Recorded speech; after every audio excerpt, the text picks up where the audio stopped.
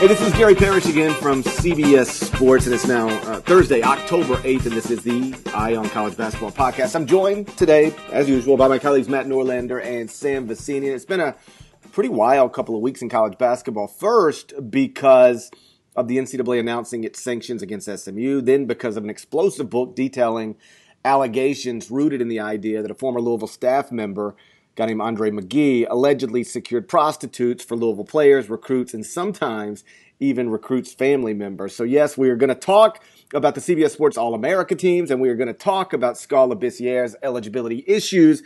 But let's start with the mess at Louisville, and let's start with the development that I broke earlier today, which is this. Jaquan Lyle, the freshman at Ohio State who was initially committed to Louisville, visited Louisville in June of 2013. He met with the NCAA earlier this week, and I'm told that he told an NCAA investigator, quote, the truth. He confirmed for them the gist of the allegations that were made in the book published last Friday night by a self-described madam named Katina Powell. For folks who haven't read the book, the allegations concerning Lyle is essentially that Andre McGee arranged a, quote, show featuring 4 dancers / prostitutes during Lyle's unofficial visit to the school. And in subsequent text messages, she confirmed, or text messages allegedly between her and Andre McGee, confirmed that the show did actually go down the way it was supposed to go down. So I've had some people already on Twitter ask exactly what did he confirm. I was just told that the gist of the story, he said yes. Like, what, was there a party? Yes. Were these girls there? Yes. And so the gist of the story, the gist of the allegations against Louisville, as they pertain specifically to Jaquan Lyle, were confirmed by Jaquan Lyle. And just so people understand the situation he was in, the way the NCAA operates is that they will go to anybody that's still under their jurisdiction, that's still a student athlete, that they feel like they need to talk to, and they will essentially grant immunity in exchange for honesty. In other words, tell us the truth and you're cool, lie and you're done. This is what they did with Aaron Craft years ago to get Bruce Pearl, and it is essentially what they've now done with Jaquan Lyle, and I assume also have done with Antonio Blakeney. We do know that the NCAA has spoken with Blakeney as well. He's also a former Louisville recruit who's now a freshman at LSU. So I say all that to now say this. Sam, I know you stayed up late Friday night reading the book just like I did. Your thoughts on that and on this latest development, which is Jaquan Lyle appears to have confirmed that this behavior, at least on his recruiting visit, did go on. Yeah, the book Breaking Cardinal Rules was a nice breezy read at the bar that I was at to watch the AFL Grand Final. So I just had to do it, It was just there for the taking. There's so much detail in the book that I kind of thought this was inevitable. There are some very large holes. You know what I mean? Like, there's never really any detail on or like photos necessarily, or there's never any detail saying how they went about confirming that Andre McGee's texts are there, or his texts to Katina Powell, and so there are some holes. You know what I mean? But it's just so detailed, and they do have the photos that show these girls with college basketball players like. Maybe you can, I won't name names, having thought second about that. You can go read the book for yourself, but it's just very hard for me to look at that book and read all of that information and be like, yeah, none of this is true. So this was kind of inevitable to me, given that guys like Antonio Blakeney and Jaquan Lyle were involved, because the NCAA can just, throw the hammer down on those guys and threaten their eligibility and really threaten their chances of going to the NBA at that point. So it seemed like an inevitability to me, I would say, is basically my only reaction to your story this morning. Norlander, did you read the book? I have not read the book. I mean, I've seen plenty of excerpts. You've been ranking screenshots, 300. photos. In fairness to you, you've been busy ranking 351 college basketball teams. So I found time to read the book too. that's Ranked fair. everyone and still That's a found teaser, time. by the way. That's a teaser for something we might talk about next week. But I've probably read or looked at what I would guess to be 20% of the book, because it's not a long book. It's like 100 pages, and a lot of screenshots were shared online, so I've seen a lot there. All right, so couple things. One, consider the fact that a Pulitzer Prize winner attached his name to this book.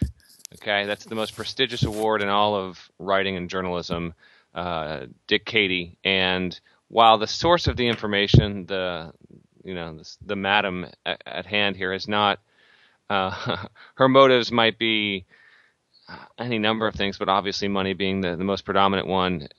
For a journalist to do this, of his established credibility, to me instantly made this a big time deal. There's also criminal charges. That's an important point that I think It might is. get lost on people outside of journalism. Like, this isn't some book written by Katina Powell and she just threw it on, everybody's Kindle. A Pulitzer Prize winner, which is as good as it gets when you're in our profession, not only put his name on this, but he put his name on this after investigating it on his own for 6 months. That lends a certain level of credibility that otherwise wouldn't without be a there. doubt. Right. Yes, and he's even said he's been interviewed plenty of times since the book came out, and he's even said things to the extent of like, all right, even if you want to say, he believes everything in the book that he put his name to is true. Obviously, he's like, even if you want to be the most pessimistic person and discredit 90% of it, even the remaining 10%. Is egregious, unacceptable, law-breaking, NCAA rule-breaking. There is, at this point, I mean, you would have to be the most ardent Louisville supporter to believe that all of this is pure fabrication. There's simply too much there to believe that, to an extent, this was happening. So we need to accept the premise, mostly that this happened. Okay, we have too much information here and too many stories to suggest otherwise. Now the question becomes, okay, who really knew? Because that's a separate issue, because it's harder to prove who knew what and when you might not have specific evidence of that stuff. Obviously, Rick Pitino, this was such a big deal that the news breaks last Friday, and Louisville scrambles to the point where they hold a press conference with Pitino on the first day of practice. The AD isn't even on campus. He's in South Carolina for the football game, but they're literally holding a press conference with the AD on a speakerphone, and poor Kenny Klein, the school SID, one of the best SIDs in college basketball, is playing the middleman to the media. It was a very bizarre scene, but when you see a school respond that quickly, that fast, it tells you something. It wasn't a press release. It wasn't a delay thing that came Saturday morning. No, this broke, and within 90 minutes, Louisville had basically got its horses in order and started to go on, not necessarily defensive, but certainly some damage control to the best of their ability. Did Pitino know? I've talked to a lot of coaches about this over the past week in terms of, and coaches, by the way, they're just generally shocked, intrigued in this situation, and in so many ways. One, because it's Louisville. Why would you ever even need to do this? You know, we've seen in college football how recruits will be tended to by young women in certain ways. This is not necessarily new. Not that it's right, but it certainly has happened. 17 and 18-year-old recruits that go to campuses at big-time schools, if people want them to have sex and they want to have sex for free, will probably be, the opportunity will be afforded to them. Okay, this is not necessarily something that gets discussed a lot, but it does absolutely happen. So I say that to say, what is Louisville doing going with a paid escort service when that isn't even a necessary component? That's the one thing that's befuddling the most coaches overall that I've spoken with. Now, what did Pitino know? When did he know it? And will he and should he lose his job over it? Because becomes the other major talking point as we spin this forward along with the ongoing NCAA investigation. To me, we have a post called The Three Pointer that's up on CBSSports.com by the time you're reading this, and we address this question in it. You guys suggest that Pitino shouldn't or won't lose his job. To me, I go the other way here, because to me, it's a situation where you cannot PR your way out of this. This is something that is so unprecedented, massive, and when you consider Pitino's past, it's an unfortunate coincidence, but he has his own sex scandal that he's attached to that still lingers with him to this day. I don't see how Louisville could comfortably go on with Pitino, and I know we're in the middle of it, and it's just happened, and it's an explosive story, and these things can tend to dissipate. I believe that we have enough information here that Rick Pitino will at most be coaching at Louisville 2 more years, depending on how the NCAA thing plays out. I just don't think he necessarily will survive this. I'm not saying he'll be fired. I think he will step down. That's my prediction, but you guys have different thoughts on this, right? Well, I don't have a prediction on it. I mean, I could certainly envision that scenario. I guess I just struggle with this. Well, let me state the obvious first.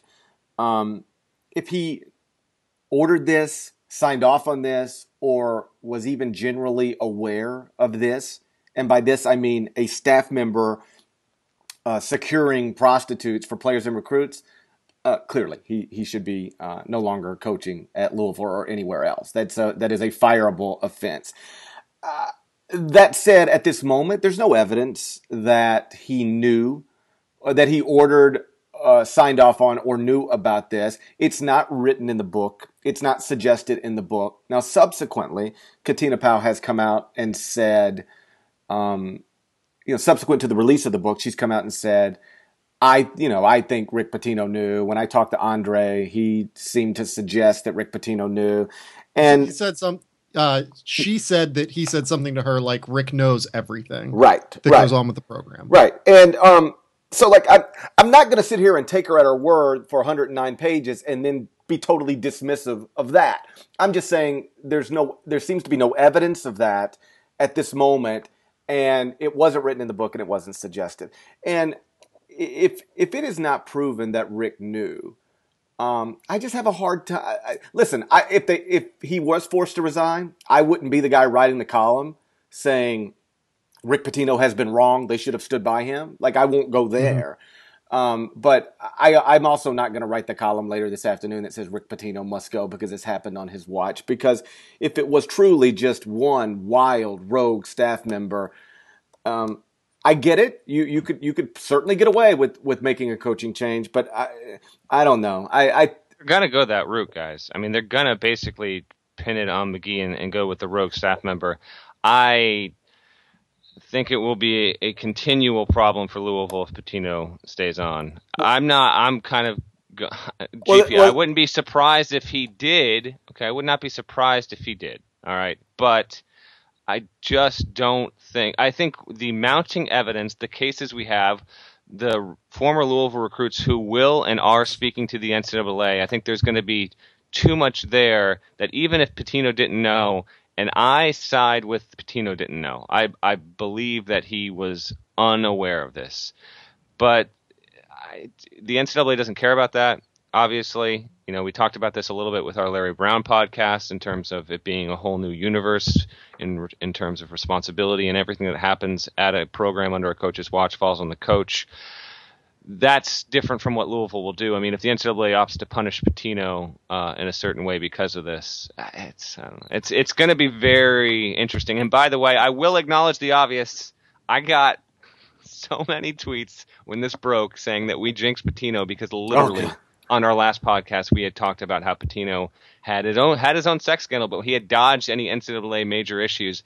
And less than 48 hours, this break. No, it really was. Crazy. I know. Like, just so we're clear, what we said on last week's podcast was 100% true at the time. But what kind of power do we have? I know, right?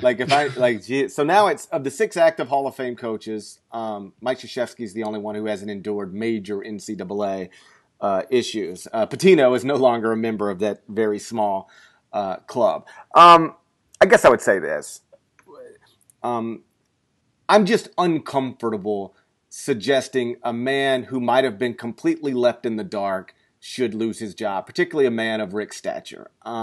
Again, if they choose to go that direction, I won't protest.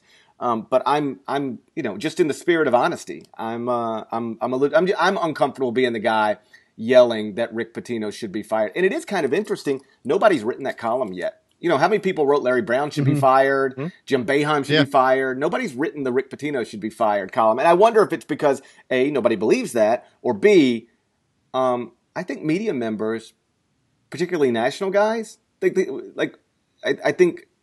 just speak honestly. I like Rick Pitino. I've known Rick for a long, long time, and I think most people like Rick Pitino. And I wonder if that doesn't play into it. I was a little surprised last Friday night. The story breaks. They're holding this press conference while I'm live on the radio, so it's just it's just maddening. Then I get off the air, and it was my grandmother's birthday, and we were having a big family get together for my grandmother. I had plans, and yet I had to go late because I felt this is the biggest story in college basketball. I have to write a column on it, and so I did. But nobody else wrote columns on it. None of the other major national outlets wrote columns on it, which I just thought was. I don't want to say it was baffling. That was a little. I just thought it was strange. Yeah, it took a while. Yeah, I thought it was strange too. That's why Louisville, or that's why whoever had this dumped the way it was on what was it? It was probably 5:00 on a Friday afternoon. I mean, that's when you take out the trash. Sure. So there was a reason this came out when it did, and I think that what you're referring to is the exact reason why it came out when it did. I guess I would also say this. The problem with the rogue employee narrative that I'm confident as well, or at least I think is the one Louisville's probably going to try to use here, is that, and this hasn't been written about too much, but Sam, I know you read it in the book. Toward the end of the book, there is a part where it's after Andre McGee is already an assistant at Missouri, Kansas City. So he's not at Louisville anymore, but he texts with Katina Powell and essentially says, hey, they've got another recruit. I think this one was Antonio Blakeney. It was Blakeney. Right. Yeah, they've got another recruit coming in. Coach P really needs this kid. I need you to set up a show and, meet somebody at, Minardi Hall and they'll have their money for you. And so she writes that she met with somebody else at Louisville to get money from them. And she doesn't know who that person was. But it was somebody connected to the Louisville basketball program whom Andre McGee was working through. And so that, if only that destroys the Andre McGee is the only person who knew about this because clearly somebody else that was still on staff or still connected to the program, I should say, after Andre left, was also aware. I'm going to say this too. It's very clear that there has to be someone funding all of this. Yes, because there's no way that McGee is funding it. I mean, making 35. I'm guessing, making Adobo at Louisville, 35 to 40 would be my guess. In terms of yearly salary. So it doesn't surprise me that there is someone else connected here. There has to be. The question is going to be whether or not. Is it another coach? Is it another staff member? Is it, a booster? McGee's replacement is Dobo?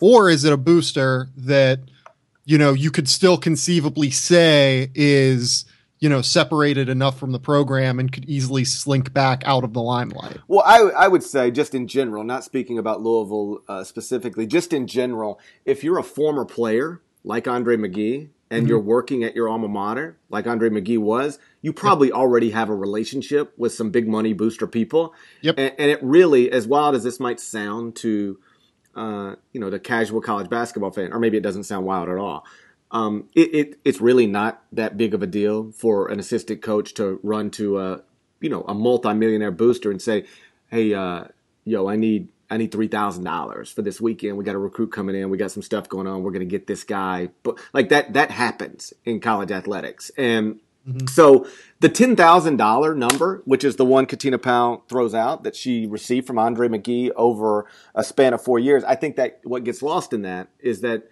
it's a big number, but it's a number spread over 4 years. It's 22 parties spread over 4 years. So it's basically one every other month on average. And a few $100s here and there. I mean, like I'm not really up to date on prices for prostitutes, but they seem low to me. Like that you could get this whole party done for like $350. Like that seemed pretty low. Which is maybe another anecdote in favor of Katina Powell, just because the numbers are so low. It's not like I don't know. I would just say anybody who's read the book, unless you are just blinded by loyalty to Louisville, I don't understand how you could put the book down and go, nope, all bullshit. Like, I just don't see that. Like, it reads right. There is still, and with that said, so there's a common sense element to it, and then still, will Katina Powell talk to the NCAA? That remains to be seen, and there is still, in terms, there is a burden of proof. I still think that exists here with clear-cut communication. Show us the text messages on your phone. Show us picture messages where they might apply, stuff that might not have even been in the book, or if it was, we're going to need to see that anyway, because while some of it is, you take away that this stuff was being arranged. When it comes to hard evidence, I still think the NCAA is going to need a lot of that in order to legitimately punish Louisville in whatever way that might happen or come down the road. It's different from what she puts in the book to what the NCAA will need. They're going to need more, and they're going to need her to talk. And who knows if that's happening? I would not be shocked whatsoever if certain people are trying to make moves to prevent that from happening in whatever financial means possible. Yeah, because my understanding is that the NCAA can't just take the book and run off it. Like they need Katina Powell to say Gary, they document that. They bring her in. There's an interview process. Everything is documented. Like it's their own little mini court system. So you're exactly right. They can't just use her book as sole evidence. It's why UNC, which had a legitimate third party investigation, reopened its case, and the NCAA said, okay, this is good enough where we now have to do our own investigation over and get our own evidence, and that's why the UNC thing is taking as long as it is right now. It'll also be interesting to see if Louisville's, ultimately self-report some of this. Like if they acknowledge, hey, we don't believe everything in the book's true, but some of the stuff is true. Like, there's some belief in basketball circles that, once Louisville wraps its own investigation, they will acknowledge shortcomings, and honestly, they'd be wise to do that if they already know that other former recruits are acknowledging, transgressions to the NCAA. You'd probably you're always wiser to fall on it yourself as opposed to bow up and try to fight if you're going to lose in the end anyway. Yeah, I mean, I think that's great and all, but at this point, I mean, it feels like the NCAA is, doing a very thorough investigation, like regardless. So it's not like, we're going to fall on the sword and maybe the NCAA will back off a little bit. Like, it seems like this is going to be a thing for the NCAA to chase down every little thing that they can. So I don't know how self-reporting is going to help them here. Right. Like, it feels like it's just going to be, it's just going to be a thing that the NCAA is going to uncover everything. And, maybe some of it's not true. Maybe some of it is true. And if more of it's true than is not true, then there are going to be some significant questions that need answered. One quick note before we move on, because I know this is a very news heavy podcast, but if you want to go really cynical, and if Louisville probably wants this thing to get moving here, this investigation, fall on its sword, say we'll take ourselves out of postseason contention this season, because honestly, Louisville doesn't have a great team. So do the Syracuse thing where... That's what I would do. Yeah, absolutely. No doubt about it. Without question. You're probably not a tournament team this season. If you are, you're barely in. I mean, there's no realistic chance that Louisville is one of the top 20 teams in the country, in my opinion. Not even close. So you do that.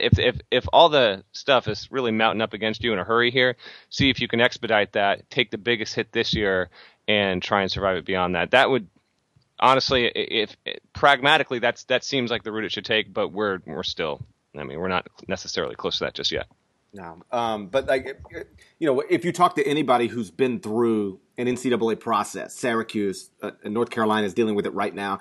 The waiting in and of itself is a penalty because the uncertainty puts a cloud over your program that hinders recruiting in a magnificent way. Like North Carolina might have the best team in the country this year, but recruiting has been a struggle, over the past year, and they lost Brandon Ingram.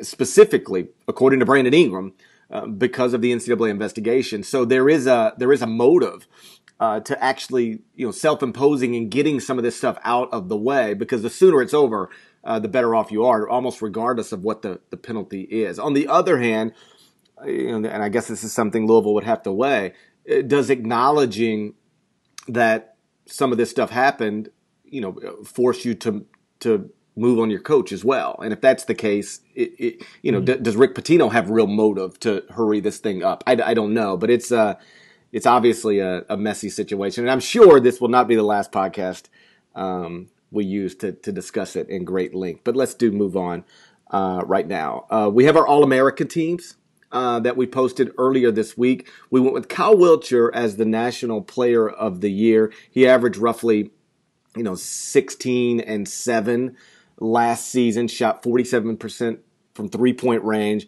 was the leading scorer on a team that won 35 games. Because he's back and Sabonis is back, they're a preseason top 10 to 15 team. So he's was really, really good, and Gonzaga on paper looks like they'll be really, really good again this year. And as I wrote, that's sort of the thing that makes a National Player of the Year candidate, at least in the preseason. On the first team with them, we had Providence's Chris Dunn, Oklahoma's Buddy Hield, LSU's Ben Simmons, and Kentucky's Skal Labissiere. So 2 freshmen there, one of whom hasn't been cleared to play yet. We'll get into that in a moment. But this is something we also discussed or wrote about in our three-pointer that's posting today at CBSSports.com. But we can talk about it here as well. Who pained you to leave them off? Who did you hate leaving off? Who's going to make us look dumb in February for leaving them off a first team, second team, or third team?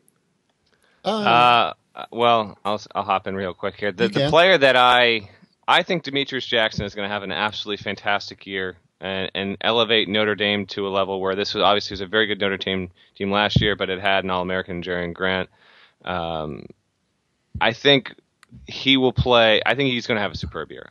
I love his skill set. I love how tough he is. I think he's got a great pissed off demeanor to his game that I enjoy. So I think he's just going to put up really good numbers and keep Notre Dame relevant and either a borderline top 25 team or a top 25 team, depending on time of the year schedule and all that stuff. So Demetrius Jackson is my pick. And before I can let Sam hop in here, I will say that there were legitimately 25 realistic candidates that we considered and could have put on 15 players worth of 3 teams for All-American. It was very, very, very hard. Very wide open year, which has its pros and cons. But Jackson at Notre Dame is my pick. Yeah, I think that's a pretty fair pick. I think he's probably going to put up pretty similar numbers to the guy that it pained me to leave him off. I argued with you guys for what had to be 20 minutes about just getting this guy on there somewhere. Was Yogi Ferrell at Indiana. I think that he had a terrific year last year. He's been terrific basically ever since he's been in college. Even that freshman year, he was the maestro of that, getting everyone involved in that Victor Oladipo, Cody Zeller team. And then he moved on to a heavier scoring role. And then last year he did both. He was actually named to the Big Ten All-League team ahead of Melo Trimble, who we have on the second team. And I think that Indiana, that's one of my teams that a lot of people aren't necessarily super high on, but I think that's a top 10 team in the country, especially talent wise. They're going to have one of the best offenses in the entire country. I think that if you made me bet on one team to have the number 1 offense in the country, they might be my pick. And he's the guy behind it. He can shoot. He's a physical kid that can at least finish a little bit despite his size. He's a great ball handler, great passer, and he's tough. It's just one of those kids that was pretty much always going to be a 4-year player in college basketball. And now that he's in his 4th year, he looks ready to blossom and be the leader on a top 10 team again. So that's the guy that I think is going to make us look pretty dumb at the end of the year. It wouldn't surprise me if he was a first teamer. The one that I wrote about is Ron Baker. I hated leaving him off because he's been a part of 3 straight 30-win teams. He is the reigning Missouri Valley Conference Player of the Year. He's a big-time scorer. He's a quality shooter. It wasn't like we had to pick either him or Van Vliet because we could have put both of them on if we wanted. Yep. We did go with Van Vliet above Baker, and that did get some criticism. Not necessarily going Van Vliet above Baker, but going other people above Ron Baker. But I will say this: the more and more I thought about it late last night, as we were going back and forth on this stuff, I think Yogi Ferrell is the one who most likely to emerge as like he could be a National Player of the Year candidate. Like if he's the best player on a Big Ten champion, by definition, you're a National Player of the Year candidate. And so I don't know that Ron Baker will be a National Player of the Year candidate. I don't know if Demetrius Jackson will be a National Player of the Year candidate. I could see Yogi Ferrell becoming that big time scorer on a team that jumps into the top 10 and hovers around the top of the Big Ten. Gets a 2 seed, 3 seed in the NCAA tournament, maybe even a 1. I mean, they are talented, like you said. I think he's the one. The one I hated leaving off most, if this makes sense, is Ron Baker. The one I think could make us look dumb. That's probably Yogi Ferrell. I agree with you. Okay, yeah. So now you guys need to. Our player of the year is Kyle Wiltjer. Yeah. It's a choice that I do not agree with, but we'll certainly pub it out and push it out because that's the pick of the team. So Wiltjer, a guy who is, in my opinion, extremely limited defensively, playing for Gonzaga, who will be a top 10 team ideally all year. But let's give listeners the reasoning behind Wiltjer, who, by the way, I will add, similar to how we had so many candidates for all 3 All-American teams, there really are a number of guys that you could take for a preseason All-American. It's why, if you listen to this podcast, you read the internet, you see the magazines, you're going to see at least 4, if not more guys, different guys picked as preseason All-Americans this year. So why Wiltjer for us? Well, I'll go first on this, actually. He's the guy that I've been touting for a long time. And I will say this, that doesn't mean that I think he's the best player in college basketball. I think that the best player in college basketball this year is going to pretty clearly be Chris Dunn at Providence. I mean, that kid does it all. He averaged like 16 points, 7 assists, and 6 rebounds or something last year. And he's probably going to up those numbers by a considerable amount because LaDontae Henton's gone and is going to take a lot of, and Dunn's going to have to take a lot of his usage up. So I think that between that and the fact that he was the Big East Defensive Player of the Year last year too, Dunn is by far the best player in the country. The problem is that I don't know how, maybe his team makes the NCAA tournament just because he wills them there. Right. But that team is a small team that, doesn't necessarily have a ton of talent around him. I do like, Ben Bentel, their big guy.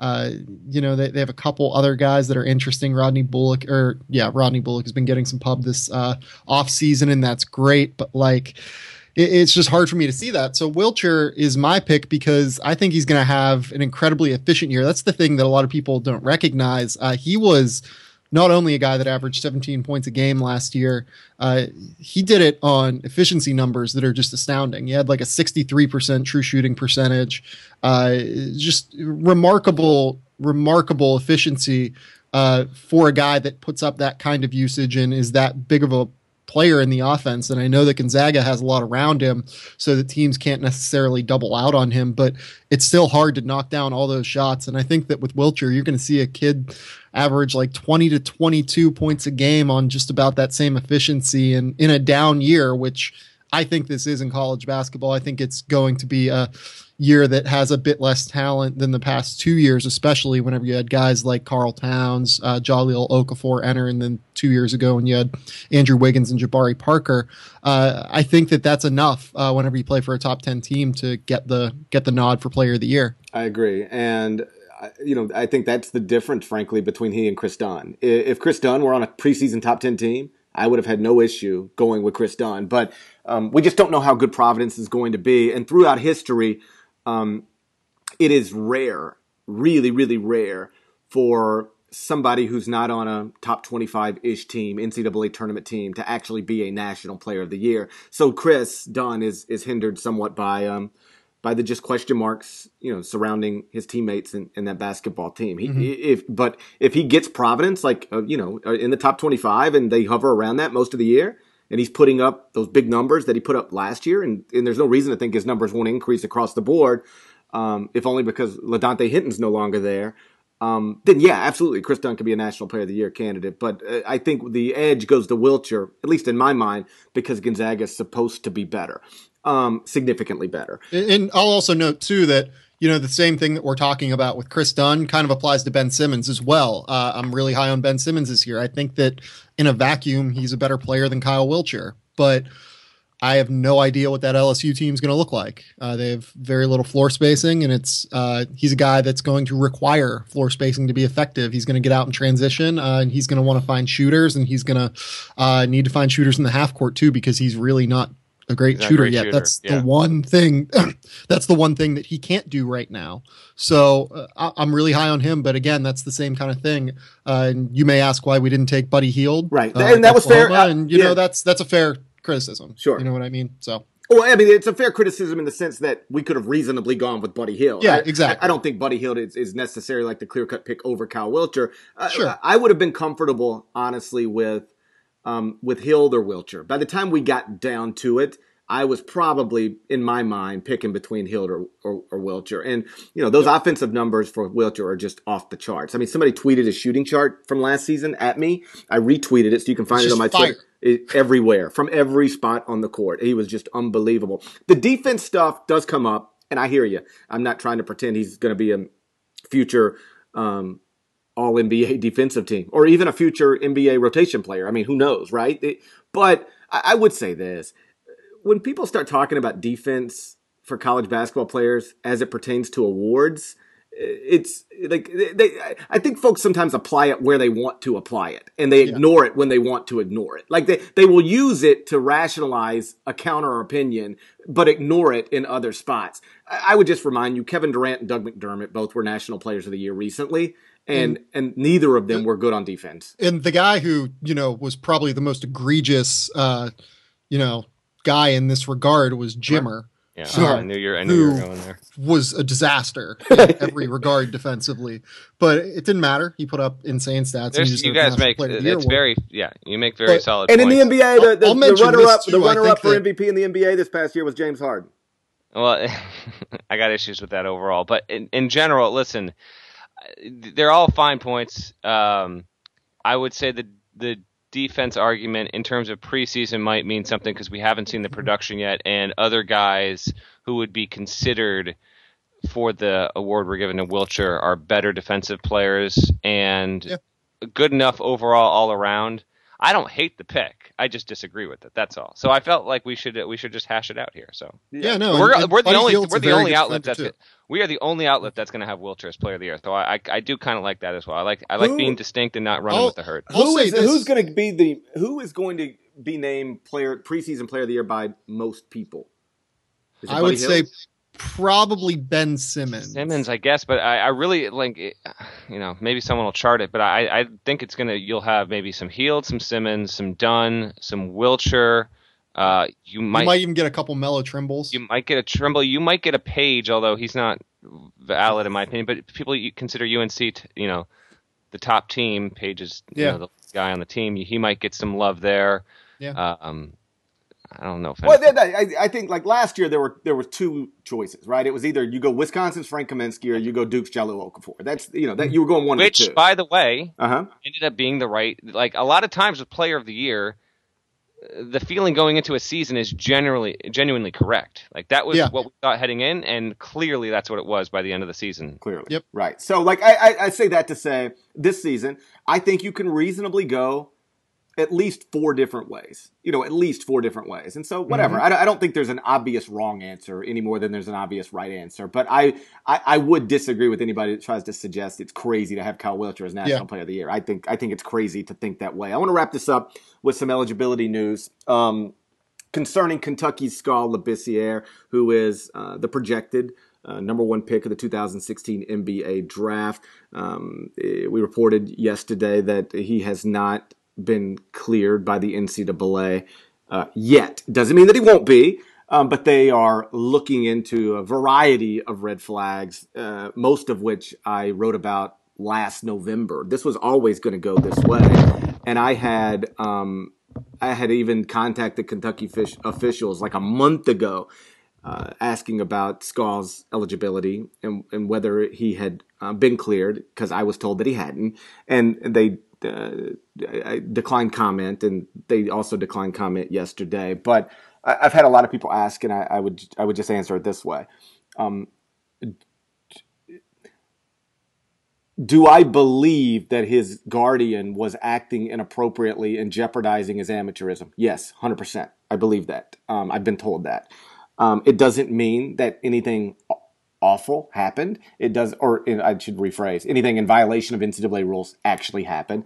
It doesn't mean something big enough to like really jeopardize his amateurism can be proven. And so we don't know, but the NCAA is looking into all of this stuff. And my guess is, and it's an educated guess, but still just a guess, he will play college basketball. There's, some people are he'll never see, he's never going to play for the Wildcats. I do think he'll play. He might miss some games, like we've seen players in recent years, whether it was Josh Selby or even John Wall, I think missed a couple of his one season. Shabazz Muhammad. I think that is, I don't even want to say it's a likely scenario. I don't want to jump the gun on it, but I could envision a scenario where he's asked to miss some games for things that his guardian maybe did.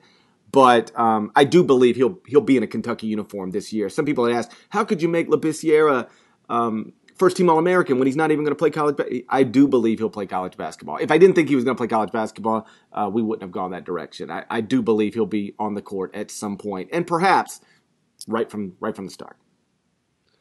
Labissiere and Diallo at Kansas are the two major eligibility cases that are still hanging, twisted in the wind here, and I don't feel like we're going to necessarily have these things cleared up by the end of the month. I kind of thought Diallo would, but I don't. I mean, maybe it will. I don't know. I got no problem putting Scal on our first team and going with that. I'm trusting your intel here, GP, when it comes to this kind of stuff. And Kentucky's had this go both ways. I mean, Enes Kanter never got eligible, and he could have been, potentially one of the 5 or 10 best players in college basketball the year that he was actually at Kentucky. I think one thing that's important to note about Kanter's situation is that it's totally different. It's overseas. He was deemed he played pro. Like it's not the same thing. He had a pro contract, and so I guess I would say this because I think sometimes people don't realize this. The list of basketball players who have been cleared academically but still been ruled permanently ineligible is very, very, very short. It almost never goes that way because you can accept literally thousands of dollars of extra benefits during your recruitment and still be cleared to play if you repay it to a charity and sit out a certain percentage of the games. That's the Josh Selby thing. The only issue you might run into is if a school cheated to get you. But it's important to note as well, I don't believe the NCAA is looking at whether Kentucky cheated to get Skal. Now, I think they probably look at everything, so maybe I should rephrase, but that's not the gist of this. To the extent that something might have happened, it would have probably been just Gerald Hamilton wilding out a little bit, whether it's, I don't even want to speculate, but just, I don't believe that you're going to be able to find out that John Calipari and his staff cheated to get Skal Labissiere. I'd never, we'll see. I don't think that's really what this boils down to as much as, I've been writing about the Guardian for a long, long time, and he was his intentions were not always pure, and so that's why I say even if they find some stuff, my guess is that they would it'd be a short suspension of a certain percentage of games, repay some stuff to charity, apologize, and then play. So my guess is he'll be in uniform at some point, and it might even be from day one. Like we might find out A, nothing happened, or B, the NCAA can't prove it. But that's another huge story as we get. About a month away from the start of the season. We're revving, man. Yeah. This has been a really busy week. It has been a busy week. Like I told you guys before we even started this. Like I got up at 3:30 this morning working on things, which is, now it's a little afternoon Eastern. So I need a nap, but there's no evidence I'm going to be able to get one this afternoon. So let's get out of here with that. And remember, you can subscribe to the Eye on College Basketball Podcast on iTunes. It's the quickest way to get your hands on the latest episodes. So make sure to do that. And either way, we're going to talk to you again next week. Till then, take care.